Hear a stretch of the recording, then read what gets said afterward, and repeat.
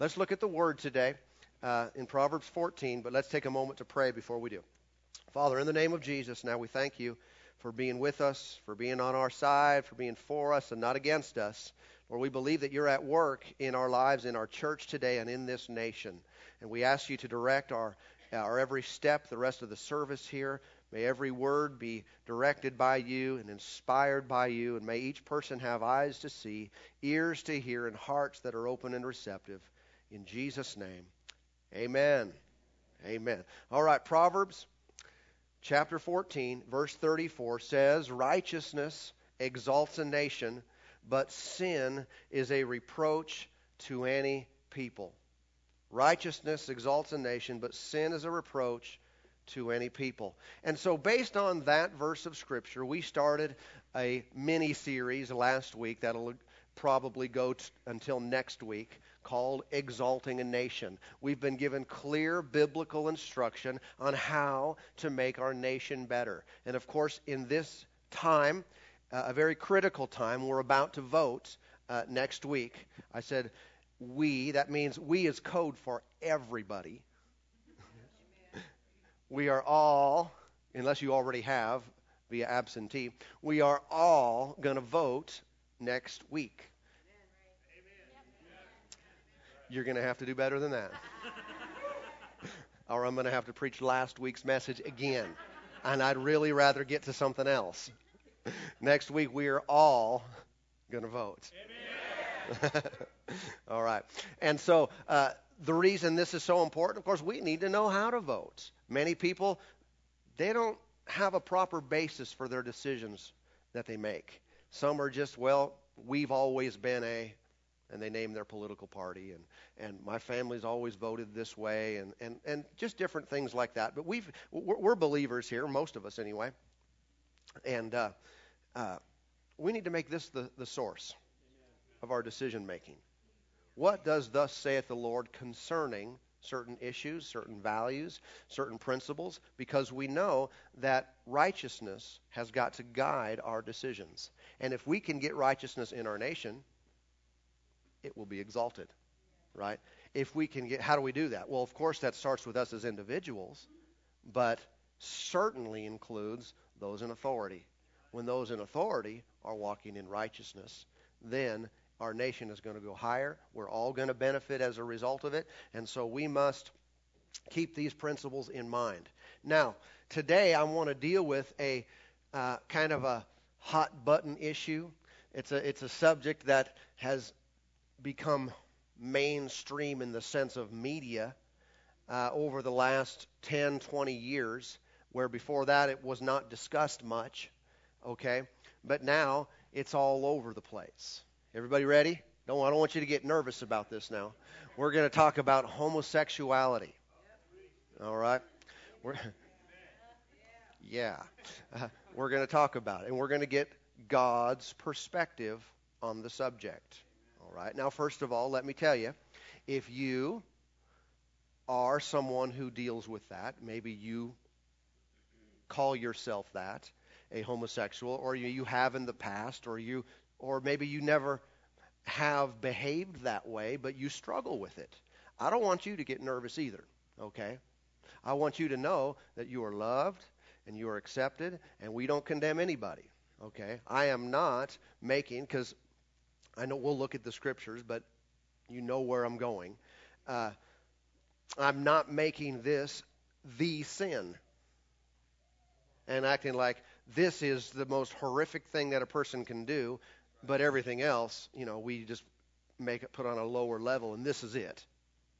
Well, that's just not the case. Okay, so be still, be at peace, and get ready for some answers.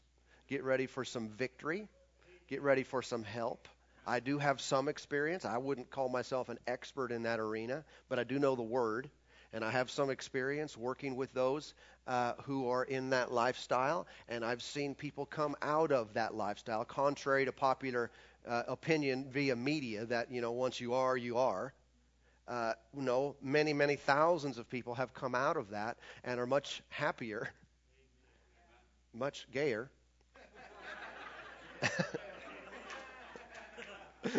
today than they were when they were gay. You know what I'm talking about? That word's kind of taken on some different meanings, if you know what I'm talking about. And so we want to go along these lines and discuss this issue. Of course, these things are in the media, in movies and television so much these days. It's hard to go see a movie or watch a television program that doesn't contain some reference or a blatant, outright, in-your-face demonstration of these type of events. And so it's not something that we as the church and we as believers can just kind of hide from and not ever discuss or talk about. We must absolutely know where the Lord stands on these issues. What does the Bible have to say about it? Many, again, like I said, are trying to promote a homosexual lifestyle as being equal to and an equal equivalent of a heterosexual relationship and marriage. Of course, we know there are those who are activists in this arena. There are those who have an agenda to make homosexual marriage legal all across the country and make it on par, like I said, with heterosexual marriage. We know in our state that we've added it to our Constitution to give it some protection. But if you know how things work these days, anything can happen. And I don't know about you, but some of the courts make me nervous. And even though it's in our Constitution as our state, we know California is going to be voting on it next week, and there's a whole lot of money and a whole lot of well-known people getting behind this idea, like I talked about last week, to secularize our society. Okay, we must hold our ground. When it comes to this issue, as well as others, we must stand firm and not move with the culture. Okay? And that will happen. We will move with the culture if we haven't already. Okay? If we don't decide, I am going to hold fast to God's perspective on this issue and not bend even for a second. Now, here's the good news about that. God's perspective is compassion. It is love, it is forgiveness, it is deliverance, it is freedom. But it's not I'm just going to accept all and receive all and make it and act like everything is okay with any behavior. That's not our God. If you think He's that way, call again. You got the wrong number because you got the wrong guy. That's not the way He is. And so we need to have the same perspective. I know, again, comparing to just a number of years back, well, just a few years ago, when I was in high school, which was actually, I graduated from high school in 1985, all right, just so you know the time frame that I'm talking about. But this kind of stuff was hardly discussed then. It was definitely not seen, at least not where I was, and I was in public school.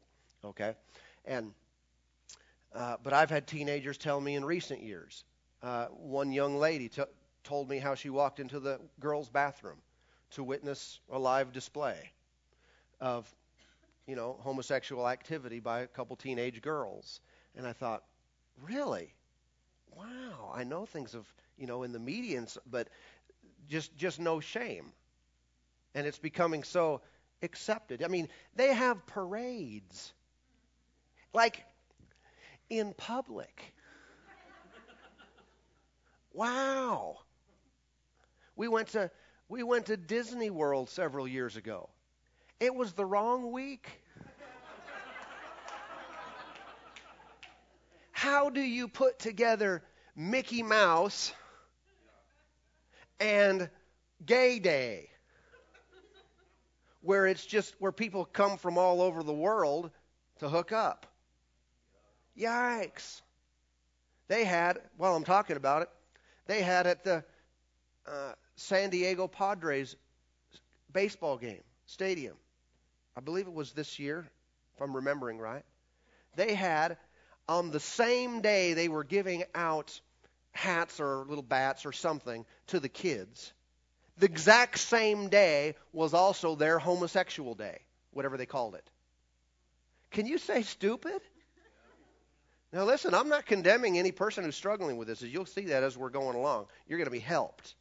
Okay? But this is the way our society is going, and it's foolish. And that stuff has taken such prominence. Again, they do those parades and all that kind of stuff in public, wearing the leather and all this kind of stuff, and just celebrating something that should not be celebrated. And it's not good for people. It's not good for them. It's not good for the rest of us now to let our minds be shifted concerning that issue. Whether you've ever dealt with it on a personal level, this is the foundation. We must have God's thoughts concerning this subject. Amen. I want you to look at Leviticus. We want to look in the Word of God, but we'll start in the Old Testament. We need to answer the question for ourselves, is homosexuality just an alternative lifestyle, or is it sin? Leviticus chapter 18.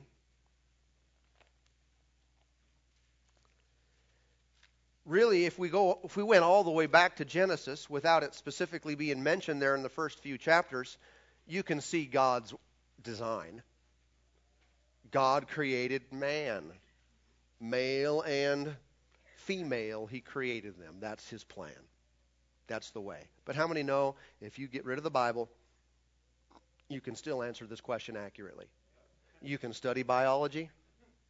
You can look at the outward, and you recognize, okay, I see how this is supposed to work. It's biologically normal for man and woman to be together. That's why 100% of us are here. A man and a woman got together, and here we are. And we're keeping it going. Right? Again, without any kind of Bible verse to tell us what's right and wrong, it's a part of nature. And there are some things that are just unnatural. But again, those things get clouded over. And if you get hit by stuff over and over again, just pound away with certain belief systems, and you need to accept everything as equal and normal, after a while, that stuff will eat away at your convictions. And what you see as normal will even get clouded. And you won't even be logical concerning the issue. But let's go back to the Word. We're not going to study biology. That was our biology lesson right there. Figure it out. Leviticus chapter 18, verse 22. This is under the law. Now, we're not under the law, but we want to get what was under that, the Old Testament law. It says, "You shall not lie with a male as with a woman. It is an abomination." Is that clear? Not talking about taking a nap. Leviticus chapter 20. Chapter 20, verse 13. "If a man lies with a male as he lies with a woman, both of them have committed an abomination. They shall surely be put to death. Their blood shall be upon them." So you can see in their day, it was capital punishment for that crime. All right? And that was sin. Even though we're not under the law of Moses, would you agree that God still feels the same way about that today? Knowing that he does not change, even though Jesus came to fulfill the law, would he still say that homosexuality is, in his words, an abomination? Yes. What does it mean? What does an abomination mean? It means a disgusting thing. It means detestable.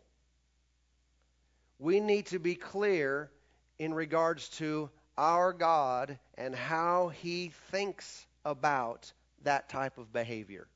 He says it's disgusting. He says it is detestable. Oh. Why do I bring it out like that? By definition, if the Lord says that behavior is disgusting and detestable and abomination, then we should say the same. We should not depart from that conviction and that stance even for a moment. Are we saying that a person is disgustable and detesting? While we were yet sinners, Christ died for us. And I'll wrap my arms around anyone who's involved with homosexuality and say, you're accepted. You're accepted in Him. And I love you. Say, do you want homosexuals to come to church here? Yes. Yes, that's what we're all about. Homosexual or any other kind of sin. Bring them on in. We are the church, and we will restore and forgive and love and help a person get free. We must not be deceived by the smiley face that's put on this behavior in media to make us believe that everyone who's engrossed in that kind of lifestyle is just really fulfilled and happy and having a good time. I'm telling you, you either know that firsthand, or maybe you know it through somebody else, or if you don't know it up front, trust me, that is not the case. The vast majority of people living that lifestyle are miserable. There is something even if they're not saved, even if they don't know the truth from the Word of God, there is something that eats them on the inside. And it wants to be portrayed, they want it to be portrayed as this is just it, this is the way that this is the way that I'm fulfilled and I'm just happy with my lifelong partner. And that's a myth, by the way, too. That lifelong partner thing, I think there's one of them. No, I'm exaggerating. But that gets promoted as the example of what happens in that lifestyle. The vast majority of them are 100 million partners. Okay? And it's producing a lot of sadness, but it's promoted as, yay, I'm gay. No, you're not. But we need to recognize it. Why? So we have compassion. So we recognize there's a hurting person on the inside. There's someone struggling. Okay? And they're not likely to tell you that unless they get to rock bottom. But again, the biblical foundation is this. And this is what God says about it. And it's only this idea of this being an abomination, being detestable, that's the way everybody feels about it. Unless they're either struggling with it themselves or they've been moved by the changing culture. And their mind has been, over time, shifted to say, oh, but we need to accept and embrace every kind of behavior and lifestyle. Other than that, it's naturally repulsive to people. Okay? Why is that? It's, again, because that's the way God is. And that's the way we need to remain. Many of you know the story in Genesis 19 about Sodom and Gomorrah. And the reason for the judgment and destruction of those cities was homosexuality. If you go back and read the story, we won't today, but it's pretty graphic how ridiculous these people got concerning sexual stuff. Just way out there to the point, of course, this was pre-Christ and everything, but it demanded judgment. They had to be wiped off the map. It was a horrendous situation happening.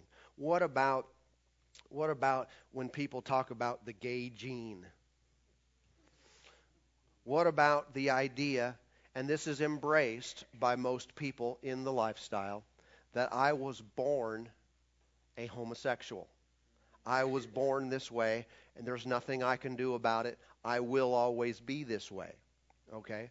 Well, first of all, they haven't found that yet. That's not a reality. Some scientific proof of a biological condition that makes someone that way. Secondly, even if they find one, if they come up with something tomorrow, they said, oh, we got it. This is the reason why people are that way. There's nothing they can do about it. It's just the way they are. I'm telling you, that doesn't matter. Even if someone could find some type of biological or physical reason that explained why a person behaved a certain way, in this case, homosexual behavior, then that does not mean, even for a second, that somehow God was behind it and He ordained that the person be that way. Think about this. There are children born with disease. There are children born with mental problems, deformities. There are children born with physical problems, and deformities? Are we going to say because a person is that way, is born that way, that that is God's plan? No. I mean, I realize some may have some funky theology and they think God makes kids born that way, but that's not true, no matter what they say. But and likewise, even if someone was born, which I don't think they are, but even if someone was born with a predisposition towards that type of lifestyle, that doesn't mean that God made them that way. It's called we live in a fallen world. It's called people's bodies have been affected by sin, affected by our fallen world. And some people come in life with a greater challenge than others, and there's no question about that. Some people have some things to overcome that not everybody else does. Doesn't mean it's right. Doesn't mean it's the will of God. It's just the fact in our fallen, sinful world, and we've got to learn to deal with it. Amen. But again, here's the common mindset towards that.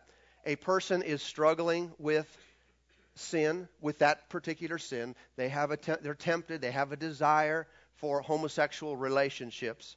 And so they fight them, especially if they've been trained, if they've been taught the word, or even without the word, that's not normal. Then oftentimes they'll try to resist it, they'll try to fight it, and they'll try to not go down that path for a period of time.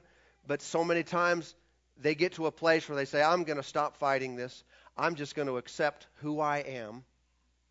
I'm going to accept who I am, and you need to accept who I am too, and just embrace me for what I am. This is how God made me.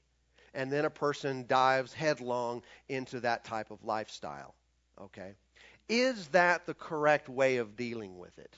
Let me present to you another case.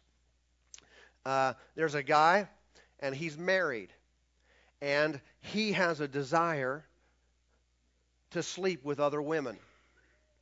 In fact, he sees them on TV and walks in the mall, and he just finds himself drawn towards women that he's not married to. And so one day he finally throws up his hands and says, you know what? I'm going to stop fighting this. I'm an adulterer. I was born an adulterer.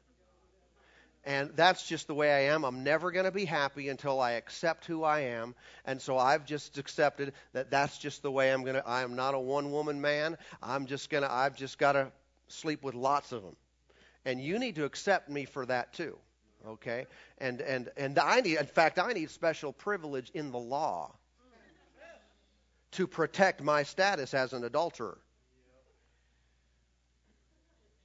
Or for example, a person who struggles with alcohol.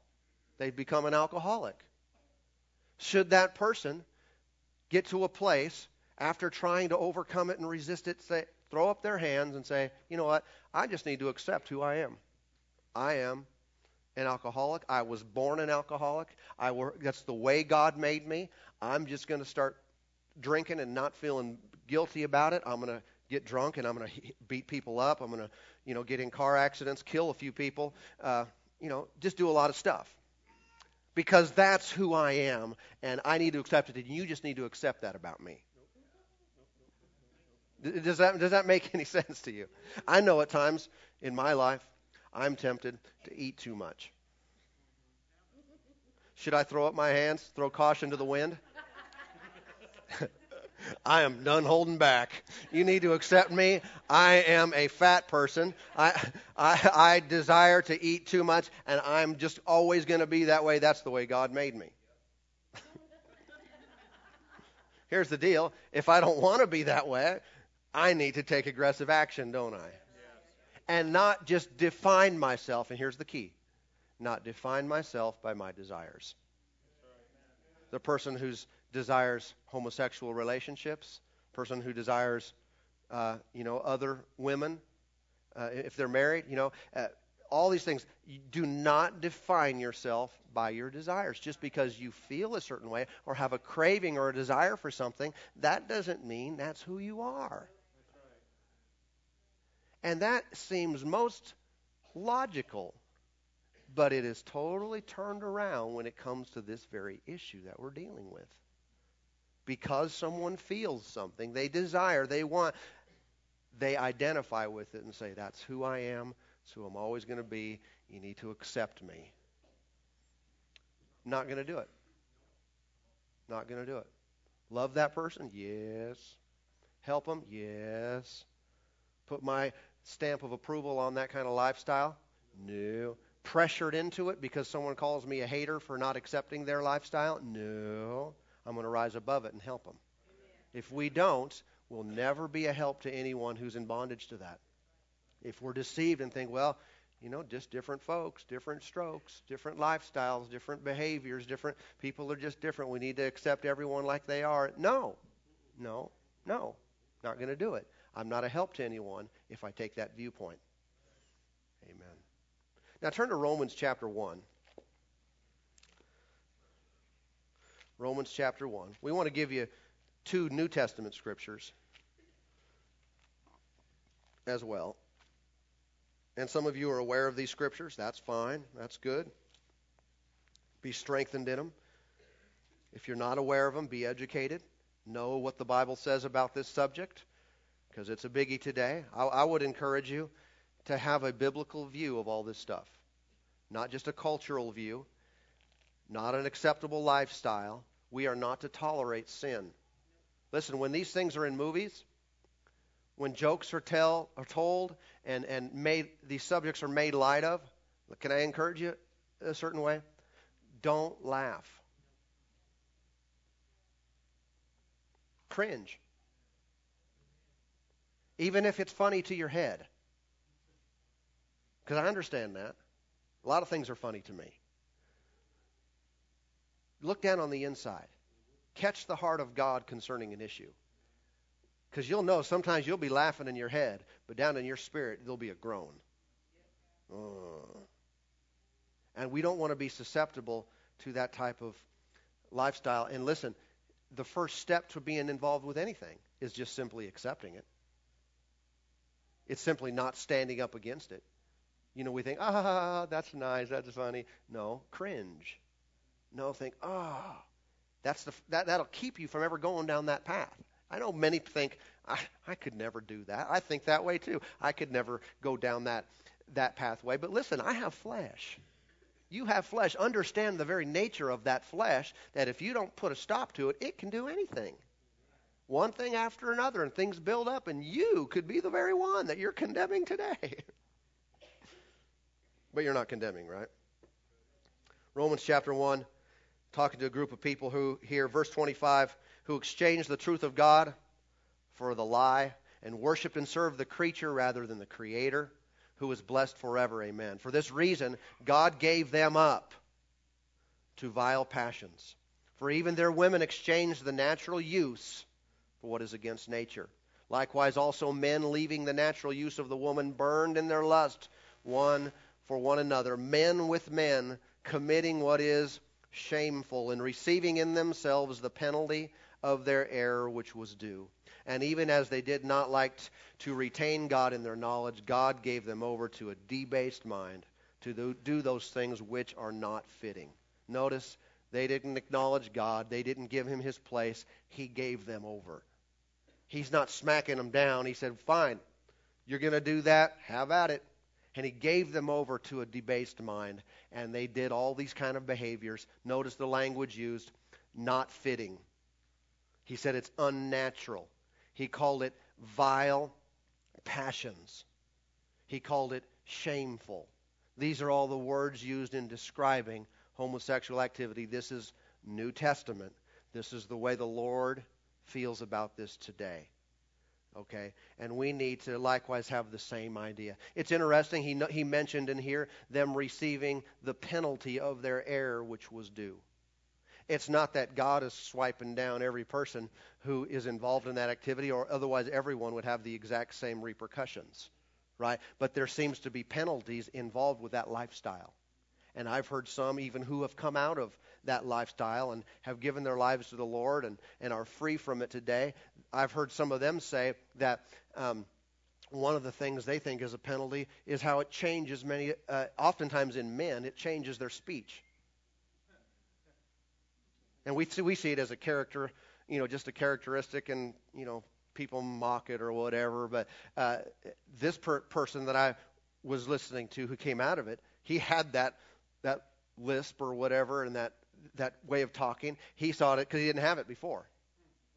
He got in that lifestyle, and he saw that as one of the penalties. We can talk about diseases that are rampant in that type of lifestyle. We all know about AIDS, and some would say, well, heterosexuals can get AIDS too, and some do, no doubt. But you look at statistics, the vast majority of it is in the homosexual community. Huge vast majority.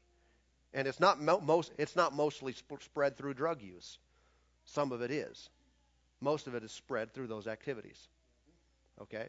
Again, I'm not saying God does that. No, God puts sickness on Jesus. But there's stuff that's built into sin.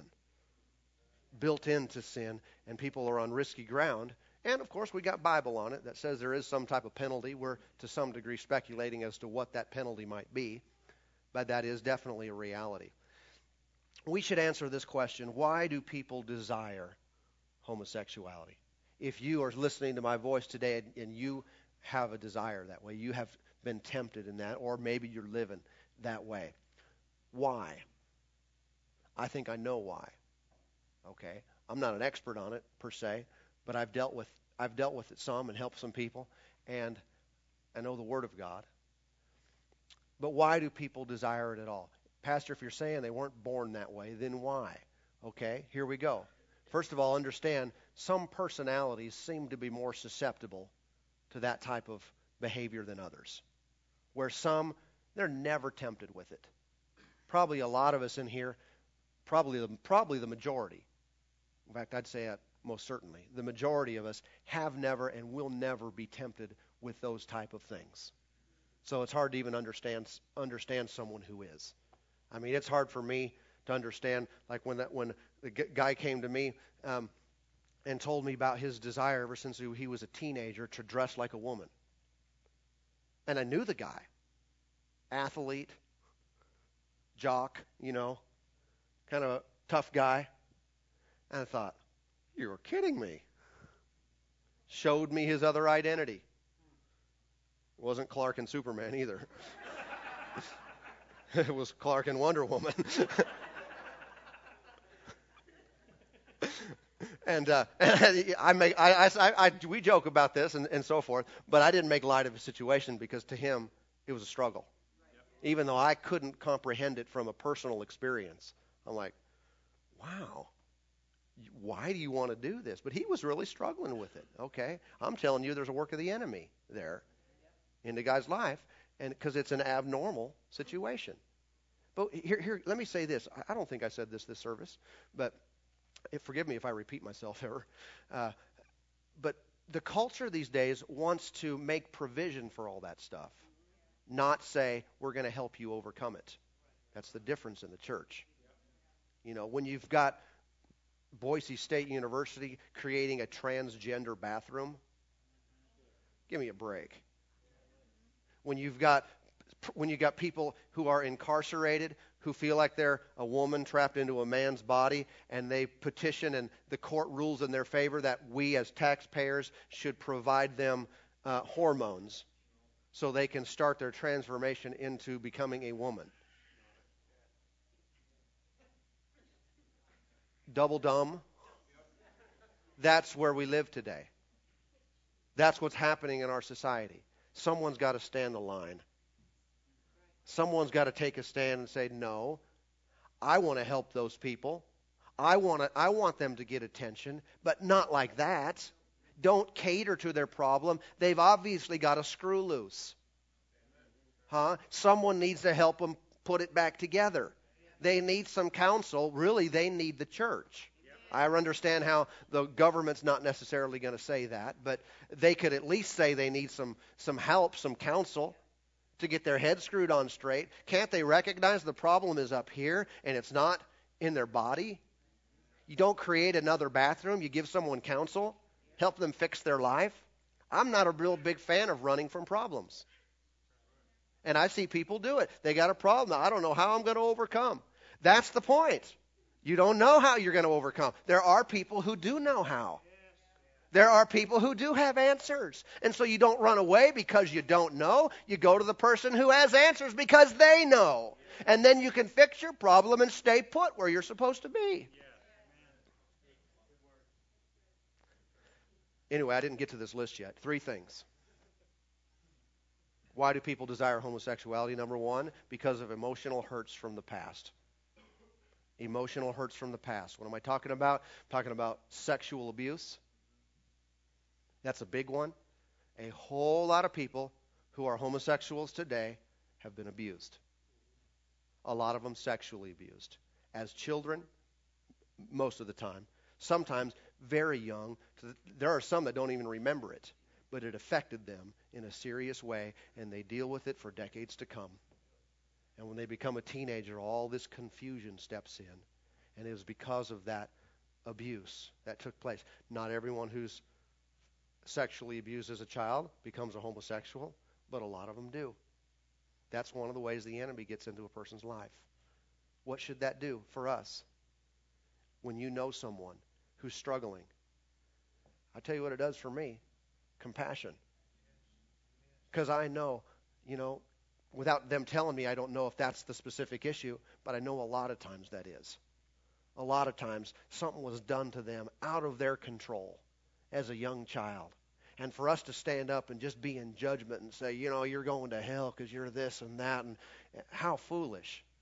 Who knows what you would be like if someone had done, and some of you might be sitting here saying, well, it did happen to me and I've overcome. Praise God, and you're an example of God's power and forgiveness and restoration that He can do in a person's life. But I'm telling you, a lot of people are stuck because of what happened to them at a very young age. That's one of the reasons we're not throwing stones at anybody, but we're here to help. Other types of emotional hurts, simply sometimes a lack of a father, sometimes rejection. Even though it wasn't physical abuse or sexual abuse, sometimes just the rejection that they received at a young age. Those things combined, sometimes with certain personalities, they come together and all of a sudden that person becomes vulnerable to temptation and confused concerning their identity. Number two, it is the next step in their perverted life. Not talking about the first person now. But this is another reason why some go that road. It's the next step in their perverted life. What do I mean by that? People have no restraints sexually. And they go and sex with everything that moves. You know what I'm talking about? Everybody. And they go down that path, and it's almost like a drug. They started smoking pot, but then they needed something a little stronger. And they needed something a little bit more. And their body craved more and more, and they got to have something stronger, kind of like I do that with salsa. This is good. You got anything else? You got any man salsa? And I have some stuff at home that'll put you in the hospital if you take very much.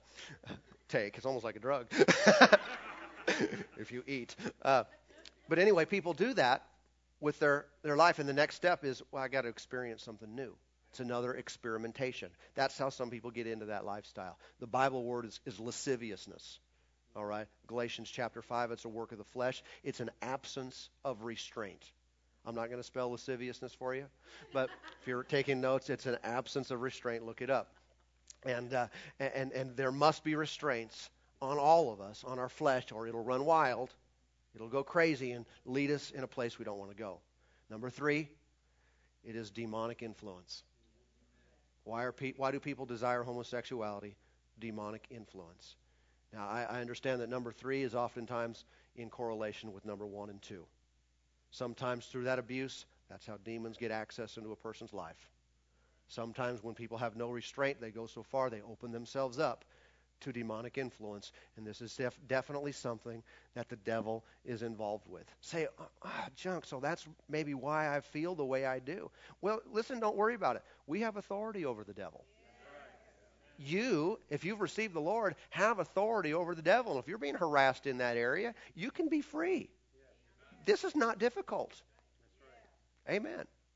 But when we talk about this subject, what sometimes those critical of what I'm teaching today, I've heard some say this, because we looked at Old Testament, New Testament. When I give you one more, that's 1 Corinthians 6. We'll get there in a second. They'll say about this, yeah, but what did Jesus have to say about this? And they'll say Jesus never addressed homosexuality. I know that Romans did and the law did, but Jesus didn't say anything about it. First of all, that doesn't matter. Because the same inspiration that Jesus had, he got from the Father, is the same source that Paul was speaking from. Okay. But secondly, I want you to think about this. There's a ton of things Jesus didn't talk about, at least we don't have record of. He didn't condemn bestiality. You going to say that's okay? What about pedophilia? I don't remember his sermon on that either. There's a whole number of things that you could really list and talk about and say, well, Jesus didn't say anything about it, so I guess it's okay. He didn't say don't eat rat poison either. We're supposed to have a brain. And a lot of times when Jesus did deal with certain sins, adultery and so forth, he was answering questions about the law that they were under at that time, and so he's given a response. But he was the author of truth, and he had a different message primarily. Okay, but this should also be discussed. Did Jesus ever meet a homosexual? Were there homosexuals in that day? And if they met Jesus, how did he respond to them? The answer to that is yes, he did. And he did respond to them, but how? Watch this. You ever read where Jesus cast out an unclean spirit? I know for a long time I used to read right over that stuff, and I just thought the devil's dirty. All spirits would be in one sense, in a generic sense, unclean, right? But that's not what it means. When he cast out an unclean spirit, it was a certain type of spirit, right? And again, go to Galatians 5, and you read the works of the flesh. The first group there talks about adultery and fornication, lasciviousness that we talked about. It also talks about uncleanness. What is uncleanness? It is a sexual perversion. When Jesus cast unclean spirits out of people, they were involved in sexual perversion. What's the most common among those? I'm telling you, it's called homosexuality. Jesus cast demons out of those who were homosexuals to get them free. I'm not saying that every person who's ever been tempted with it necessarily has a demon, but I'm not saying it's not true either. I'm saying at the same time, definitely some people have the physical presence of a demon that's moving them that way. But again, that's not a big deal. No step for a stepper. Right? Because we're the church. We got the power of God. We got the name of Jesus. Got the Word. We are filled with strength and might, and we have His wisdom, and we can deal with this kind of stuff. And if you're struggling with it, I want you to take a big, deep breath and say, good. Because you're not going to live in bondage to that forever. You're not going to be held under the thumb of the enemy for the rest of your life, feeling like you're something that you're not. I'm telling you who you really are. And that's 1 Corinthians 6. Let's go there and finish up.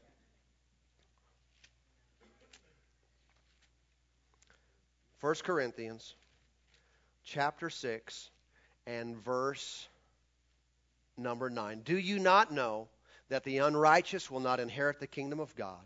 Do not be deceived, neither fornicators, nor idolaters, nor adulterers, nor homosexuals, nor sodomites, nor thieves, nor covetous, nor drunkards, nor revilers, nor extortioners will inherit the kingdom of God.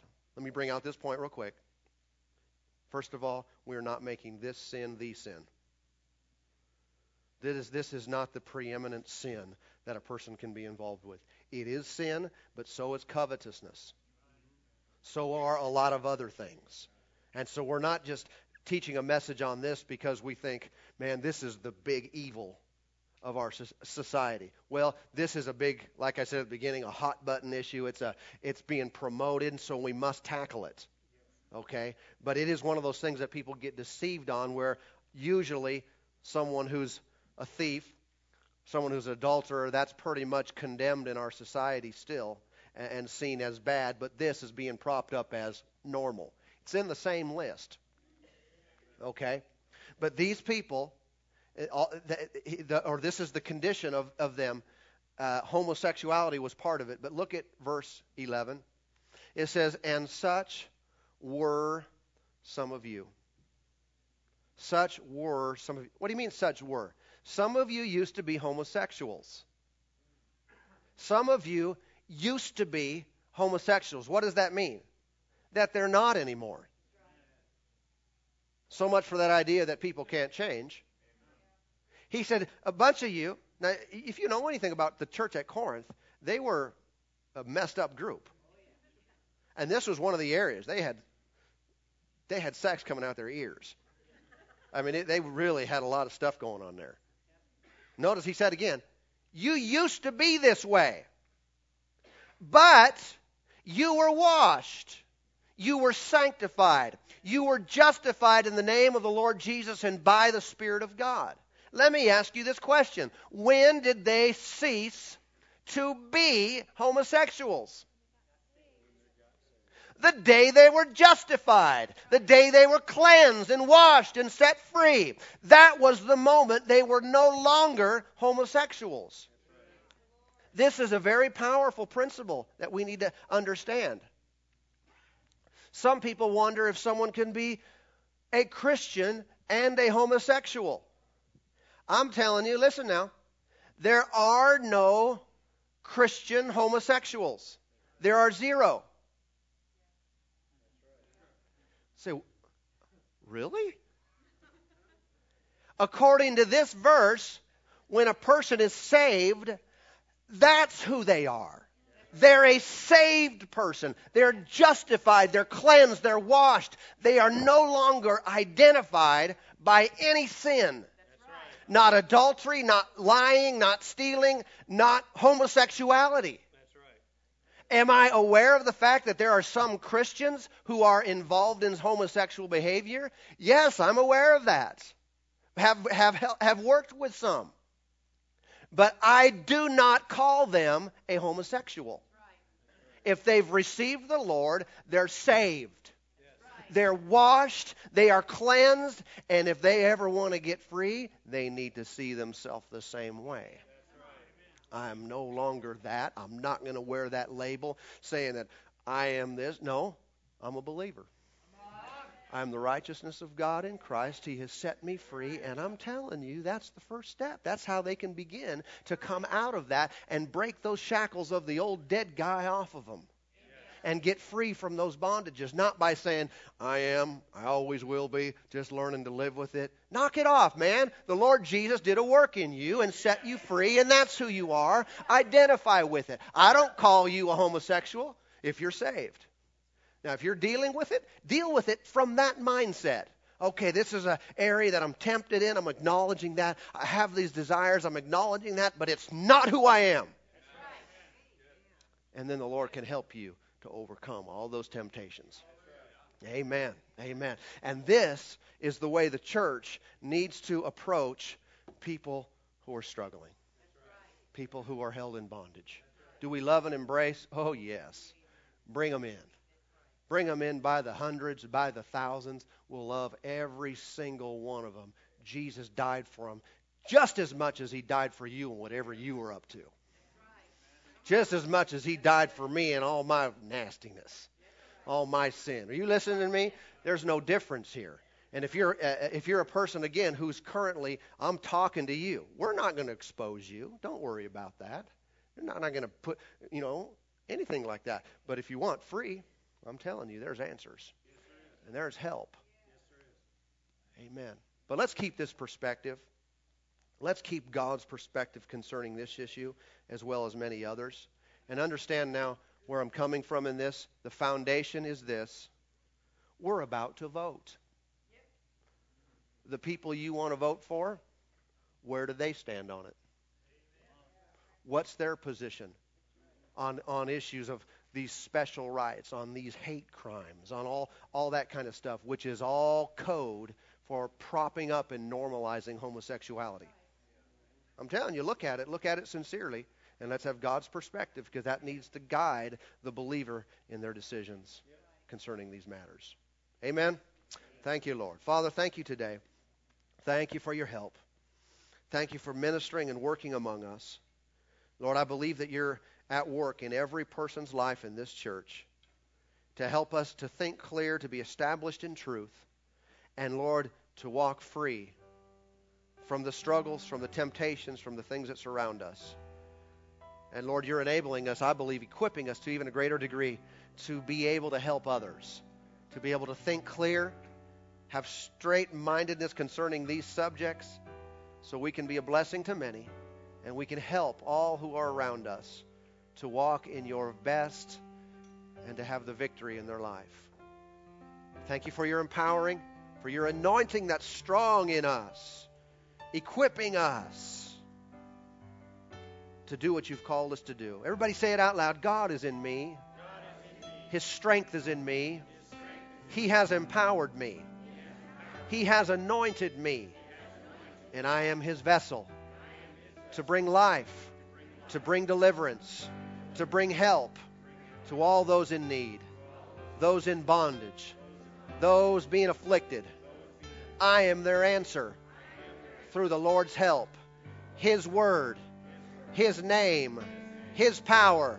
I've got it. And so He works through me to set the captive free. Thank you, Lord. Lord, you're doing a good thing in us.